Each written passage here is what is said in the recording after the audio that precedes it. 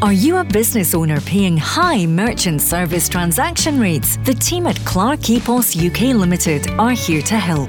We pride ourselves on offering quick, simple, affordable card payment solutions, perfect for everyday businesses just like yours. Call now on 01698 478 883 and take advantage of our exceptional prices. Faster payment solutions with Clark Epos UK Limited.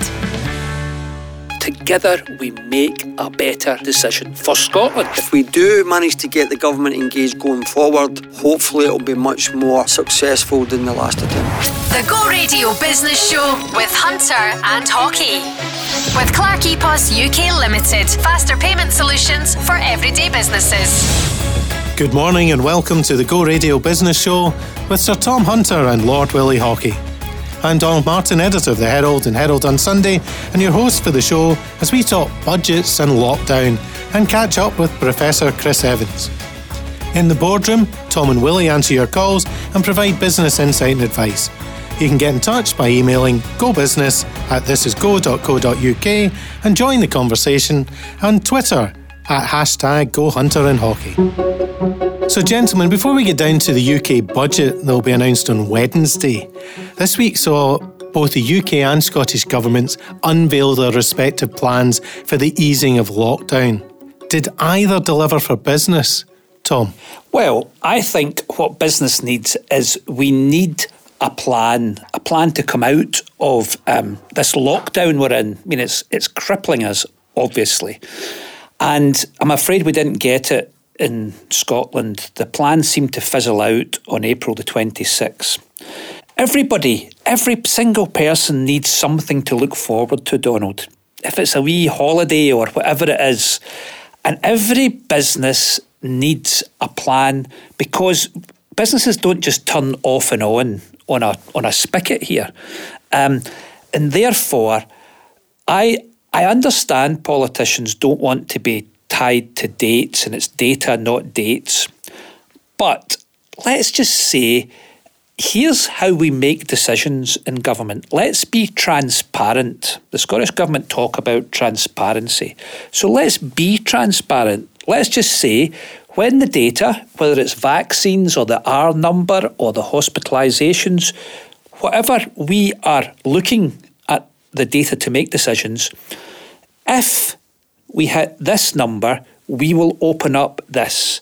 If we don't, I think we all understand that it needs... So it's not firm dates, it's hopeful dates if the data tells us. I believe that tells the Scottish population that we've got to keep up with the rules just now because there's hope down the line. If there's no hope, there's no future. Willie, how did you see the announcements? I thought there was more dates obviously laid down by the UK government than there was the Scottish government, and I think that helps businesses adjust and get ready for these particular dates. I think there was a lot of ambiguity still around about the dates, that were announced by the Scottish Government. Again, we can dress that up as being more cautious, and we can all say, well, okay, let's take another 4 weeks and it maybe save us another 6 months. I think the big data factor would be, are the hospitals still being overrun? And it looks like all the data I've seen this week in both Scottish TV and in the UK outlets for media has been that certainly there's been a huge dent in the pressure on the NHS, and that obviously must be down to the vaccine. Talking to people, I see people now with a lot more confidence because of the vaccine, and they're obviously, and both Scotland and the UK seem to be doing well with rolling out the vaccine. So for me, I think that the next time there's an announcement, I think it's going to be in 3 weeks for the First Minister. I think people are looking for a lot more clarity on actual dates for when they can open up. I feel really sorry for the tourism sector in Scotland right now because we're all saying, well, is foreign travel going to happen? Not sure. But staycations are the things. If I was running a hospitality business in Scotland right now, I would be pulling what hair I've got left out of my head, quite simply, because people in England are booking staycations, but they're not booking them in Scotland because you can't. It's terrible. It's certainly difficult for that sector. Lockdowns also had an impact on Kilt Walk. Fantastic initiative, raised millions for charity, supported of course by the Hunter Foundation. But you've been a bit creative to ensure it goes ahead this year, Tom. Yeah, so the Kilt Walk, I mean, we absolutely love the Kilt Walk. It might just be the single most important thing the Hunter Foundation ever does. We've helped over 2,000 Scottish charities since we got going, so we love it. Now, we weren't allowed to walk together, understandably, last year. And so far this year, we can't do it either. But what we've done, the Kilt Walk team are brilliant, led by Paul Cooney. And what we're going to do is we're going to have a virtual Kilt Walk over the weekend of the 23rd to the 25th of April. And basically what we're saying to people is whatever charity you care about, you go and raise money for it, whatever it is. And whatever you raise, the Hunter Foundation will top it up by 50%. So within the government guidelines, if you can walk, if you can bounce on your trampoline, if you can go for a swim, whatever it is, just do it, because there's never been a more important time to help charities in Scotland. And we really want the Kilt Walk to be that platform from where you raise for what you care about. Great. Willie? What I'm really impressed about the Kilt Walk is the whole initiative is that we obviously support many charities, but I don't think there can be any charitable organisation that just gives you the platform and puts all the professionalism around, raising money for charities and helps you with that and then gives you money for doing it.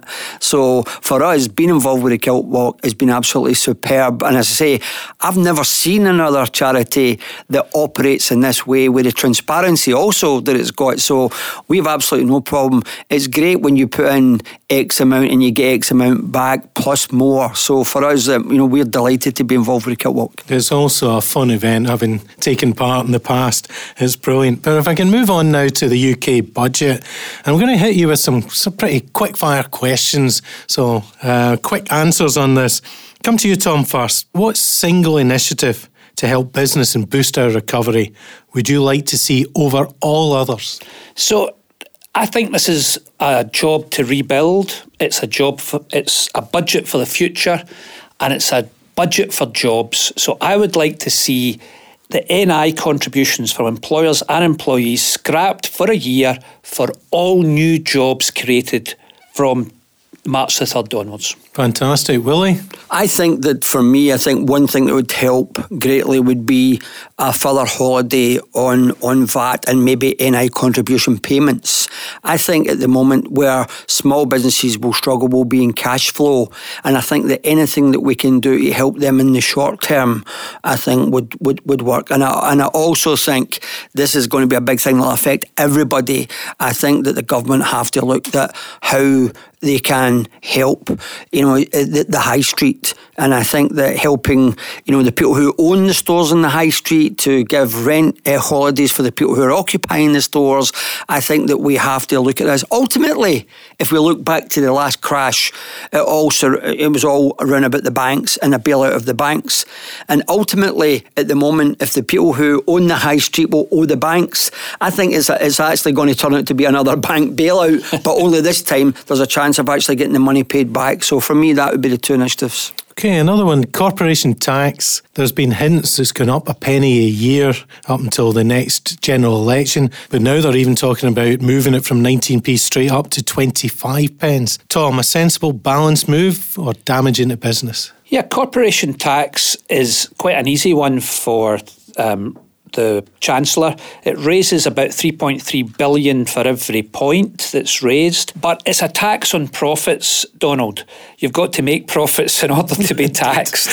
So I think it will go up, but let's make it gradual. Willie? I agree, and I don't have a problem with an increase in tax on profits. Where I have a problem is when you start to increase the NI contribution, and that's a tax on you whether you make profits or not. I think that's a big problem, and I think Gordon Brown threw everybody a few years ago when that NI increase came from nowhere. No one seen it coming, and I think that had a big effect in how people voted.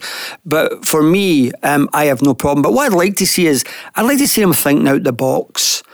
And it's probably taken us about, 13 years now to recover from the last financial crash when the banks were bailed out.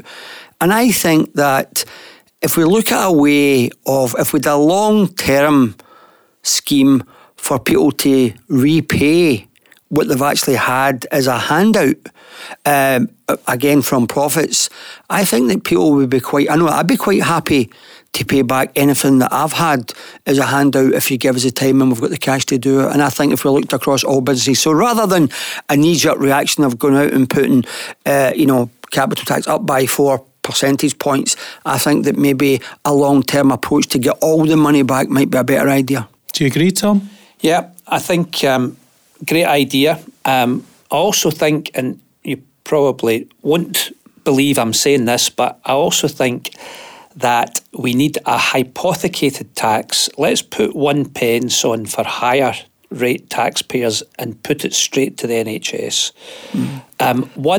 Governments don't like this because it holds them to account where the taxpayers' money go.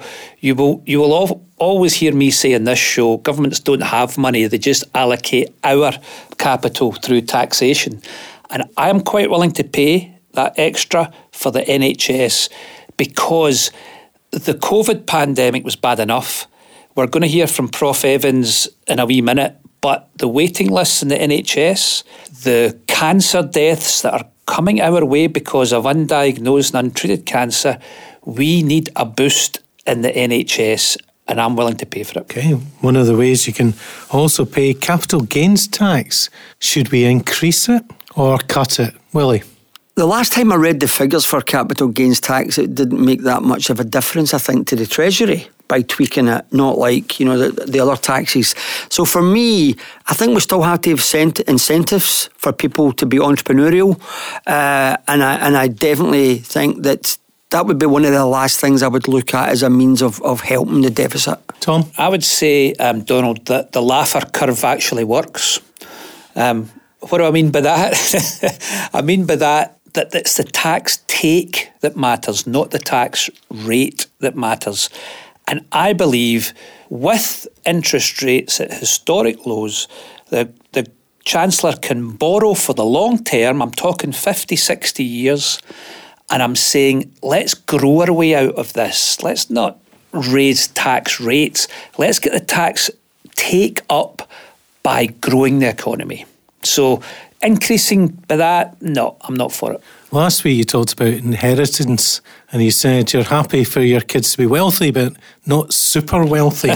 So inheritance tax, some people have advocated having it 100%.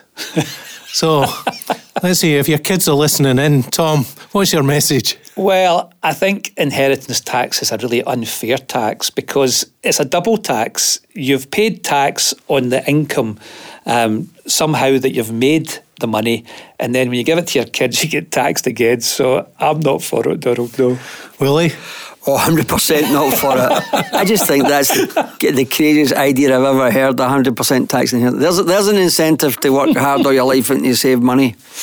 Well, what one area would you like to see the government focus on for the recovery? Very quickly. Tom? I'm all about growth. I'm all about growth because that's what gets our tax take up, that's what gets people into work, new job creation. So anything that can be done for there, we've got almost 5 million people in furlough today. I mean, that is unconscionable. Therefore, we can't just stop that system.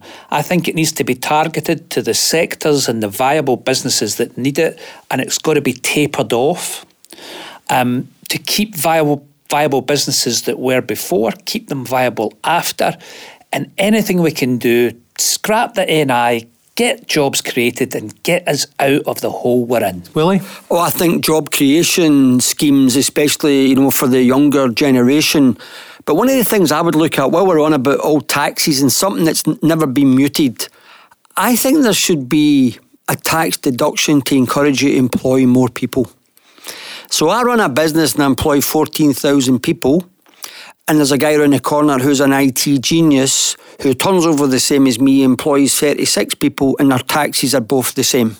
So I believe there should be an incentive for the more people you employ, there should be a slight deduction in what you pay in tax. Well, let's hope the Chancellor is listening. Because coming up next, we'll be chatting to scientific entrepreneur Professor Chris Evans.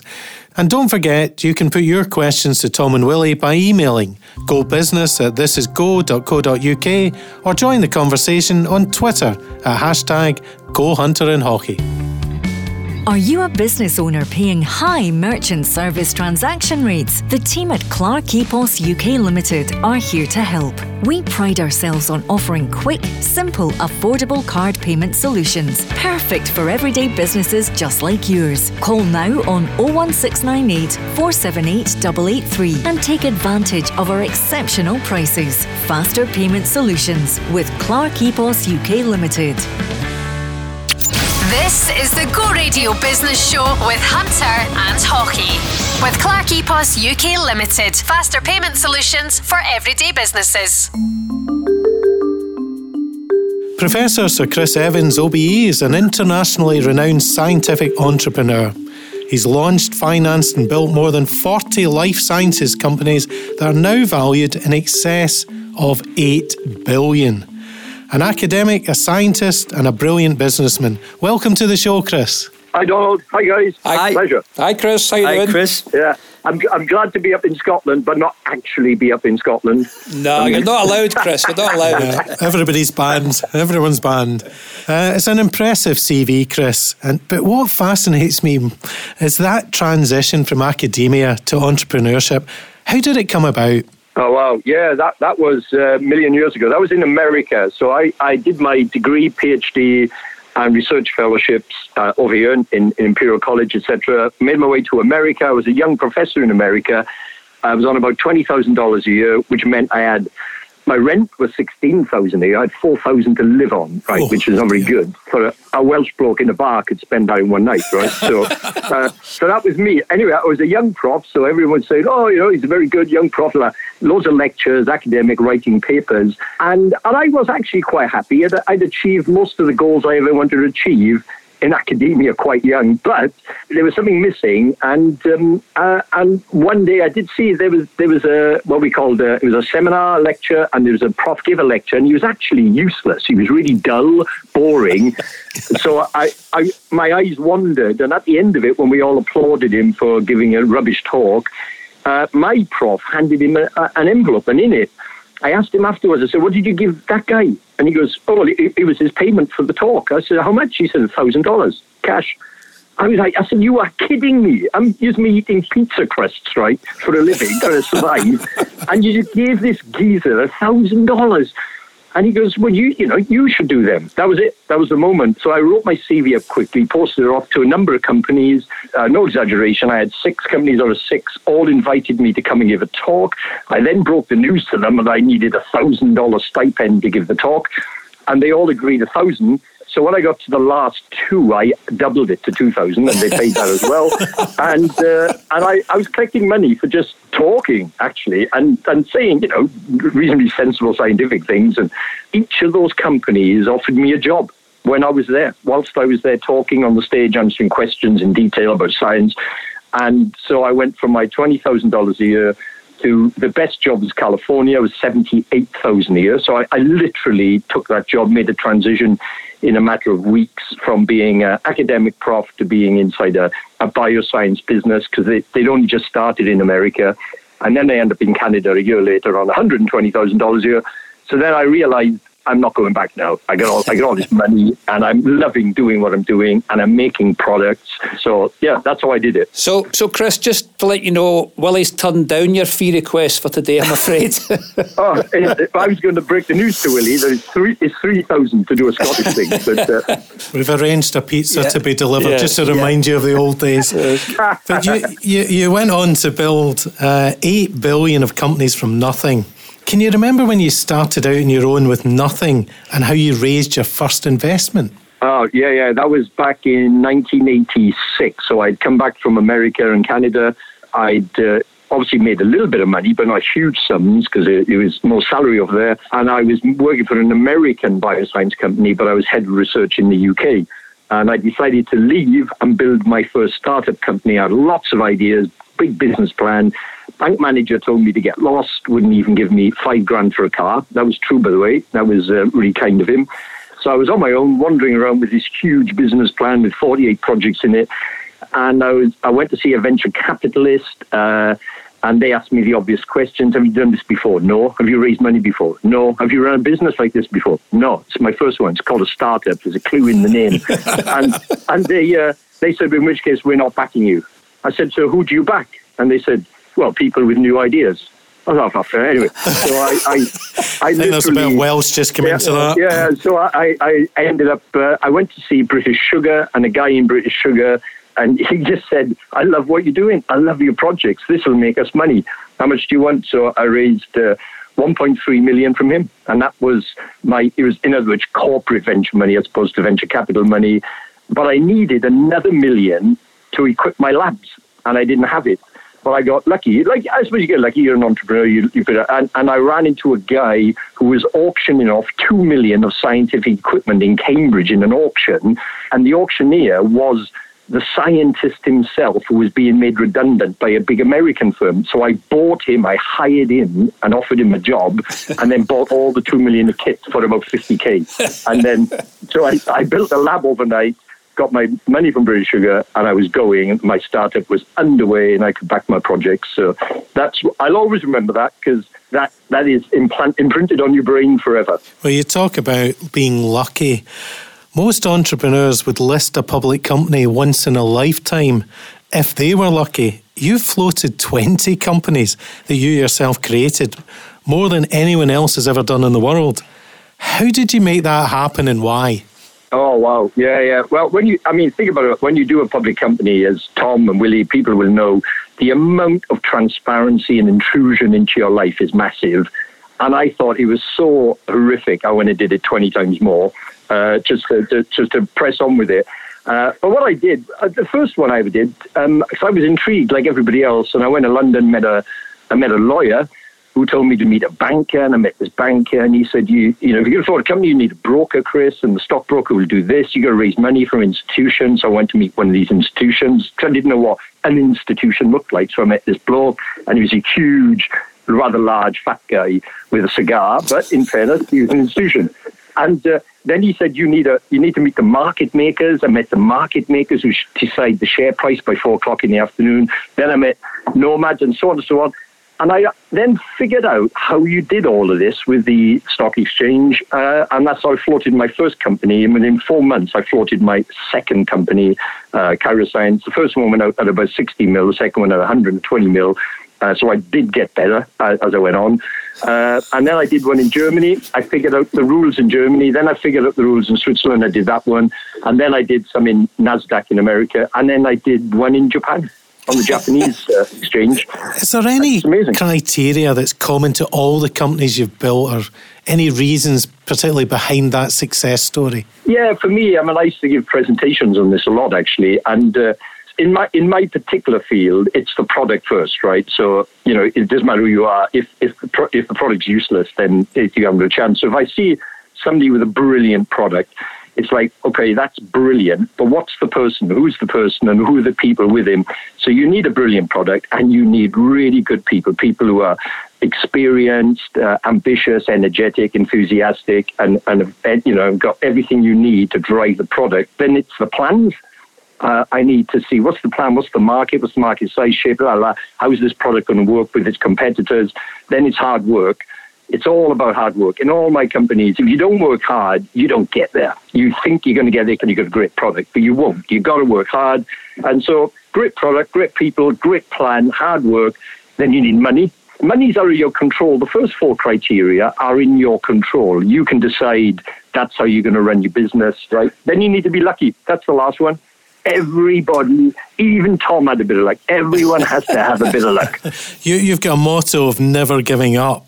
But can you give an example of some of the challenges you've faced and the lessons that people listening in might learn from how you've gone about tackling things? Lots of my biggest successes became problems at some stage, quite serious problems. So it's literally the motto of never giving up. is crucial with me, because these are long things. Bioscience companies in particular are always 5 to 15 years. And we had one company called Biovex. I think I might have told Tom about it before. I mean, that was really long and hard. It consumed about 40 million of cash. We got so far in the trials, we'd run out of money. There'd been the credit crunch, the downturn. Banks hated biotech companies. Everyone hated biotech companies at that stage. And you just couldn't get forward at all. And you find your way. So we just moved everybody to Boston, to America from the UK. And you do things that you don't expect to ever do, raise more money. That company was sold for $1 billion cash, by the way. So suddenly, mega success.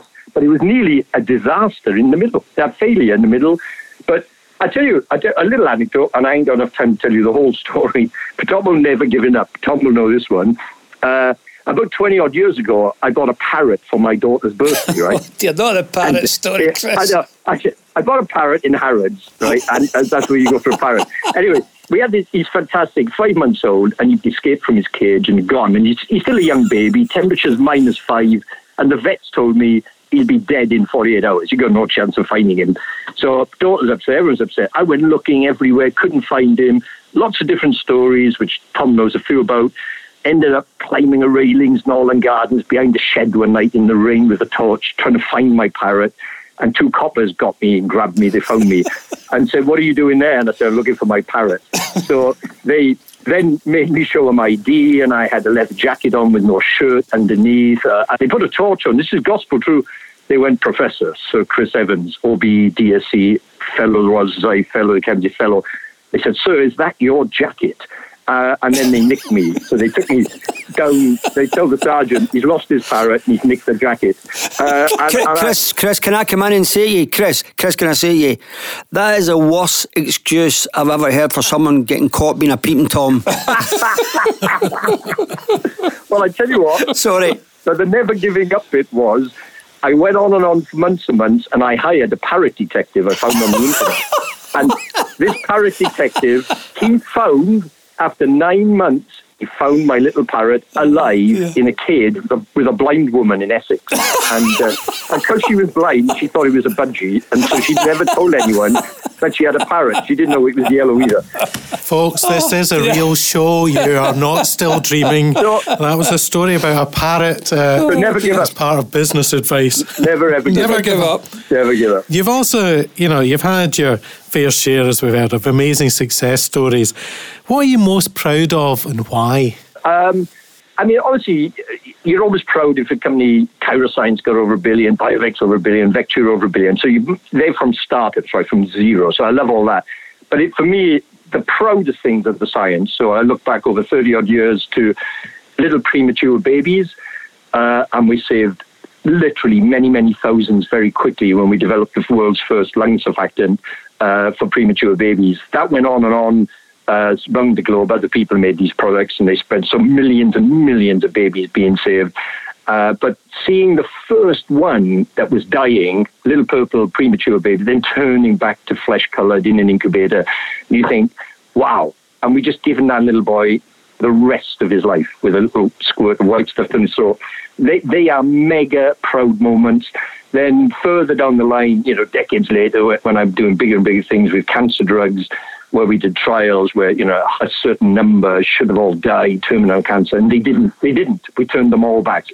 Fantastic moments, because you're just changing people's lives, possibly forever. And that's because we did what we did, and we made what we made, and we financed what we financed. And so I love it. They are my proudest moments of those things. Well, you're also obviously immersed in the medical and health world.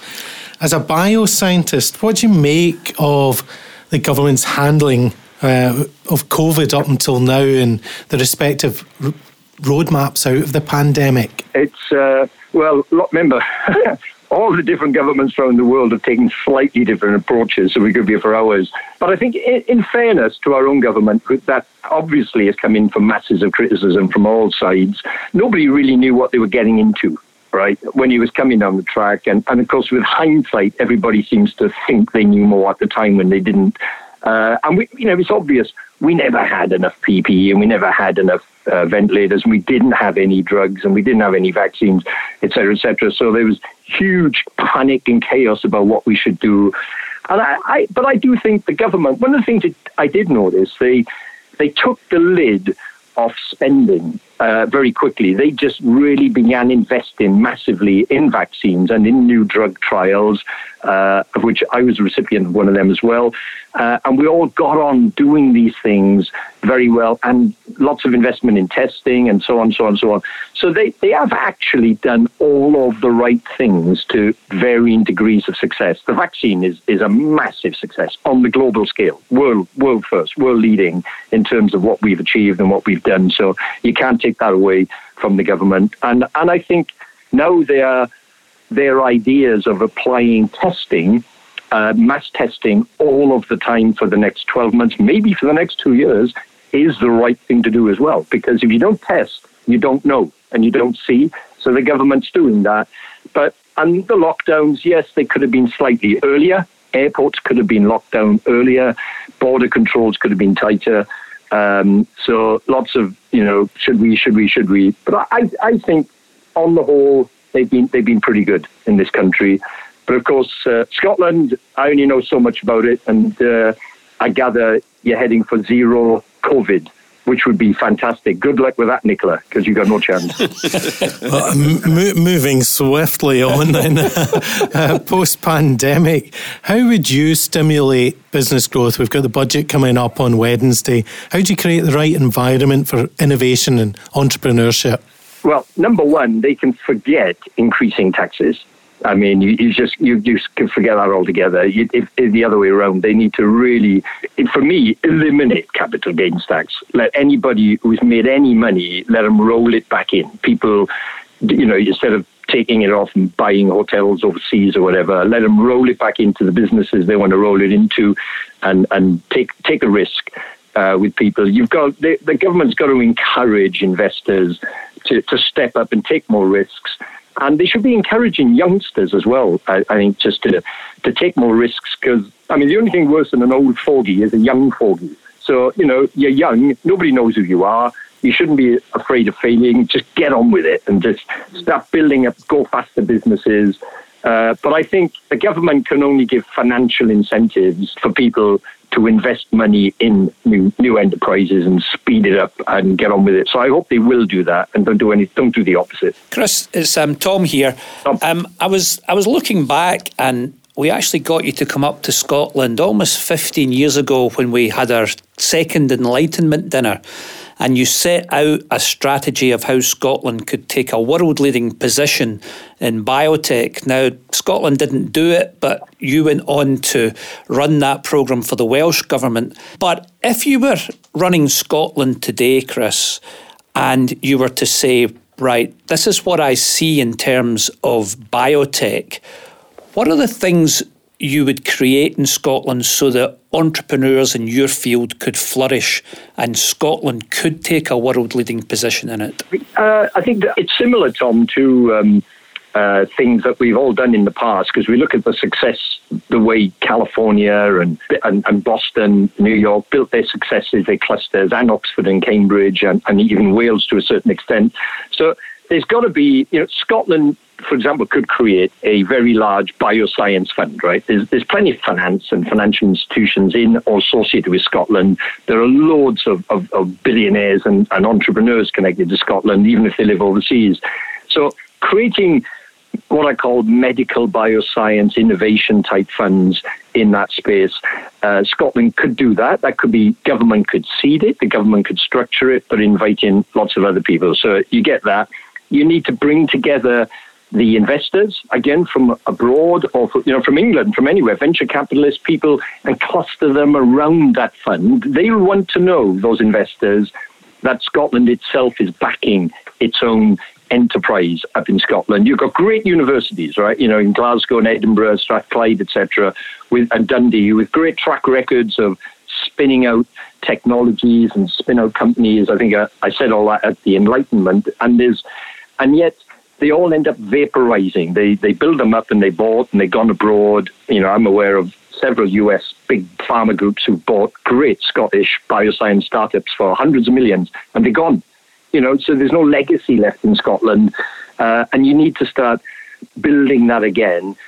and encouraging, those universities, encouraging those spin-out startups and people to get in them.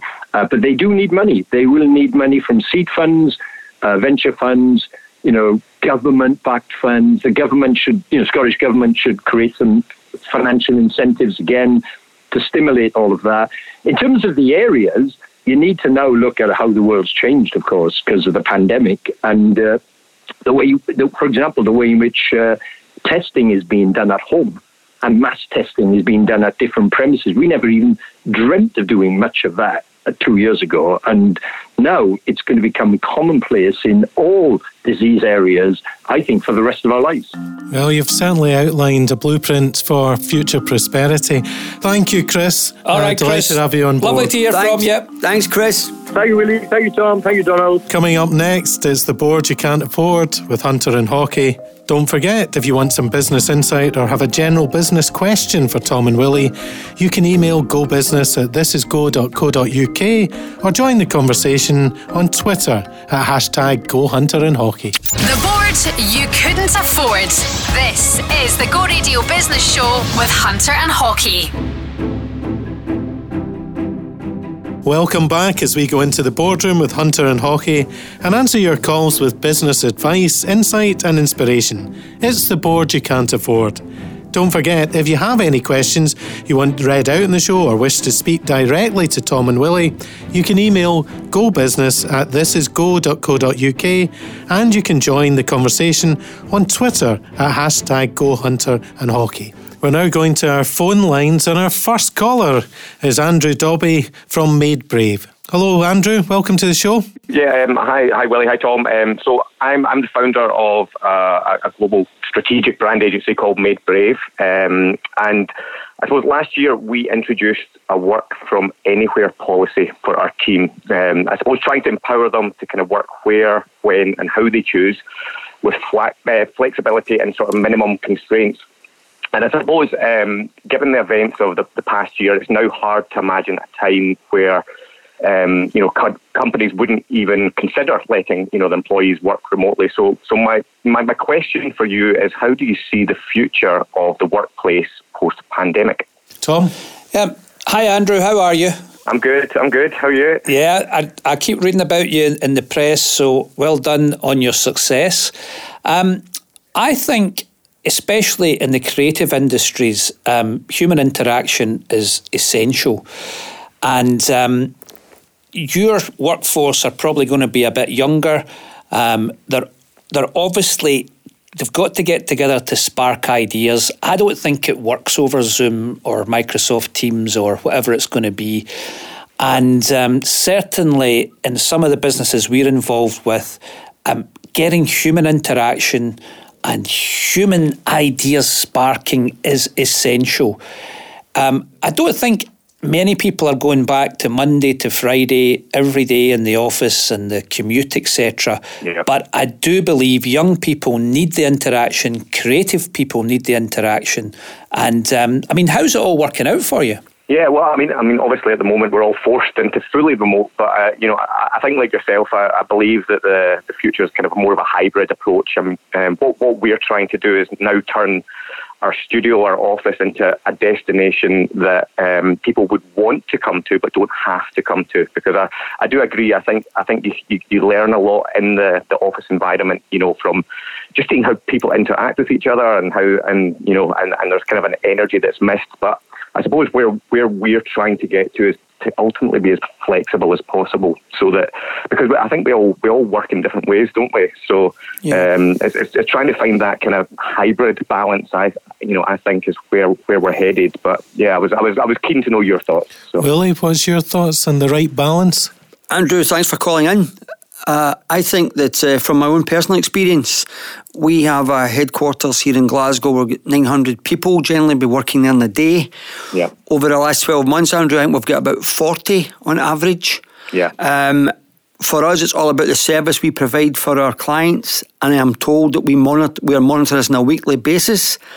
I am told the offer to our clients is actually better than it's been. Yeah.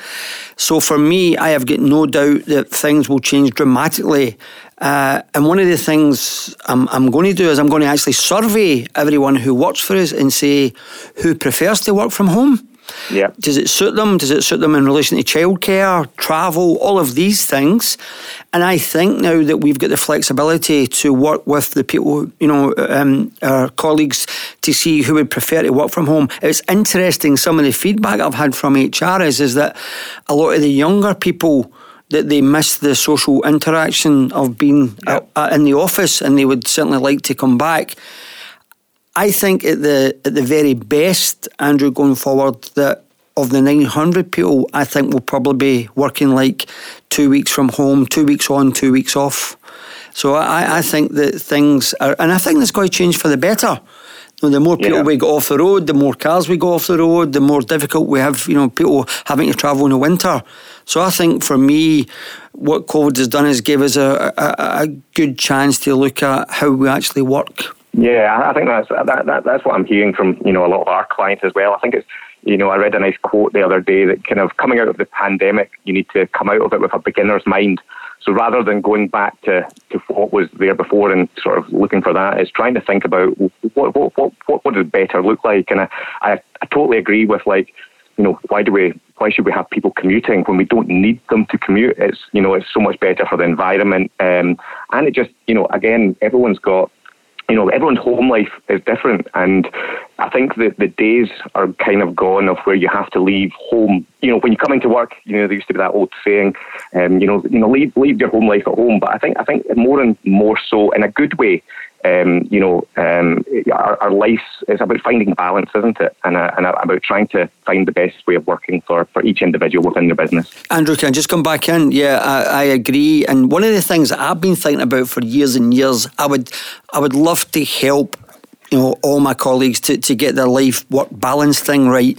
And I've been trying to explore ways for years and years to extend the weekend being Friday, Saturday, Sunday. Mm-hmm. And through this, maybe that, people work longer for 4 days but get more days off. And again, that was me getting people all off the road for 1 day. And I think that COVID has given us that opportunity to also to look at that. In fact, we can do more maybe, but working from home. So, whatever, the one thing you're right about is the strapline when we come out of this is nothing will ever be the same. Yeah. Indeed it won't. So, Andrew, you happy with that, the insight and advice? Yeah, fantastic. Thank you very much. Right. And good luck. Good luck, Andrew. We would love to hear you back on to let us know how it's going. So good luck to you. Oh, definitely will. Okay, thanks then. Cheers. Take care. Next up, we've got David Keys from Key Signs Limited, and he's got some questions for Tom and Willie. Welcome to the show, David. Hi there. Thank you very much for taking my call. Delighted. What do you want to ask Tom and Willie? My question is, I'm a small sign company, and we were supplying graphics to a larger multinational company, but one of the transport manager had left and a new guy had came in, and all of a sudden we were just taking out the equation of supplying the graphics to the company. There was I've tried contacting the guy and phoning, and just my emails and calls were kind of ignored. So is there a way forward? Do the guys have any advice on a way forward should I be chasing up people above him, or? Well, I think Willie's desperate to answer you on that. Hi, David. Hiya. Can I ask you a question? What percentage of your business was that client? I'm going to say it would be about maybe 15%. Okay. So, although you don't like losing a client, it's not the end of the world. It's not 35%. No, not at all. No. Yeah, unfortunately, in business, when you're when you're supplying a service, personal relationships with people you obviously built up over a 12-15 year period, and unfortunately, sometimes when a change of personnel happens at a business, this can happen. This will happen every day to businesses, and it's happened to us in the past. I think really it's about. You will know when you get to the end, and it's that you'll know that going above people is never a good idea. Sure. But if you feel as if it's your last option and you've got nothing to lose, you may want to, to go down that route. But I think that the situation is that it's one, if you believe that you are supplying a superior product, a superior cost, and you think that you've been unfairly treated, then I would certainly say that as a last resort, I would certainly bring that to the people above. But you will know and understand that the problem is you have to deal with this guy every day going forward, and it's never a good idea. So my advice would be, it's always. But what I would do is, first and foremost, my first advice is, don't give up with him. Right? So I would say, look, we've been a loyal supplier for 12, 15 years. At least try and get a sit down with him to see if you can get if you can get that opportunity to put your case. And if you feel after that you're wasting your time, and you only go above if you definitely think you've been unfairly treated. I mean, I don't think I was unfairly treated. I just think you're supplying a good service. As much, I always think of in a business, there's loads of people doing what you do, and sometimes the service you supply is as important as the actual product that you supply. Yep. But you didn't get a chance to tender. It was just a change. It was just a change, and then the business just stopped. The thing is, it's not affected. That it's affected my business as such. It's still going along quite strongly, and things are okay. It's just more the fact. Yeah, it's just disappointing. Yeah. Well, the good thing is you've bounced back from that, and the advice that Willie was giving was don't give up, and we've heard it in many of the shows been out, so never give up. Hopefully things will go from strength to strength from you now, David. Thanks for taking my question. Thanks for your advice, Willie. Thanks very much. Thanks for calling in. Good luck. Good luck. No bother. Good luck. Cheers now. Thanks, guys. Bye-bye. We're now going to Gail Dolan, who's from Alzheimer's Scotland, an organisation that we in the Herald are working very closely with as part of their campaign to improve care. Gail, welcome to the show. Hi, thanks so much for having me on. Delighted. So you've got some questions for Tom and Willie, so over to you. Thank you. Hi, guys. Hi, Gail. Hi.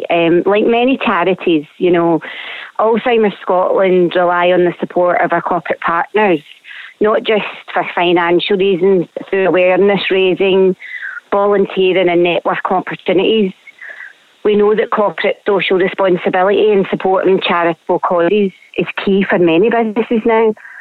It forms a significant part of the strategy as well. Through the pandemic, I've seen firsthand some partnerships naturally take a bit of a back seat. We've seen others thrive, and we're continuing to adapt our offering to make sure it's sustainable for the post-pandemic. In your opinion, for both of you, how do you see the future of corporate partnerships changing post-pandemic, and how do you think charities need to change their approach when building relationships in the private sector? Tom? Hi, Gail. How are you? I'm all right, Tom. Good. First of all, have you got Alzheimer's Scotland involved with the Kilt Walk? Yes, and just to say a massive thank you to yourself for the funding that we receive from the Kilt Walk is just absolutely phenomenal. The match funding that we get, we've had over £1 million in the last 2 years from yourself, which is fantastic.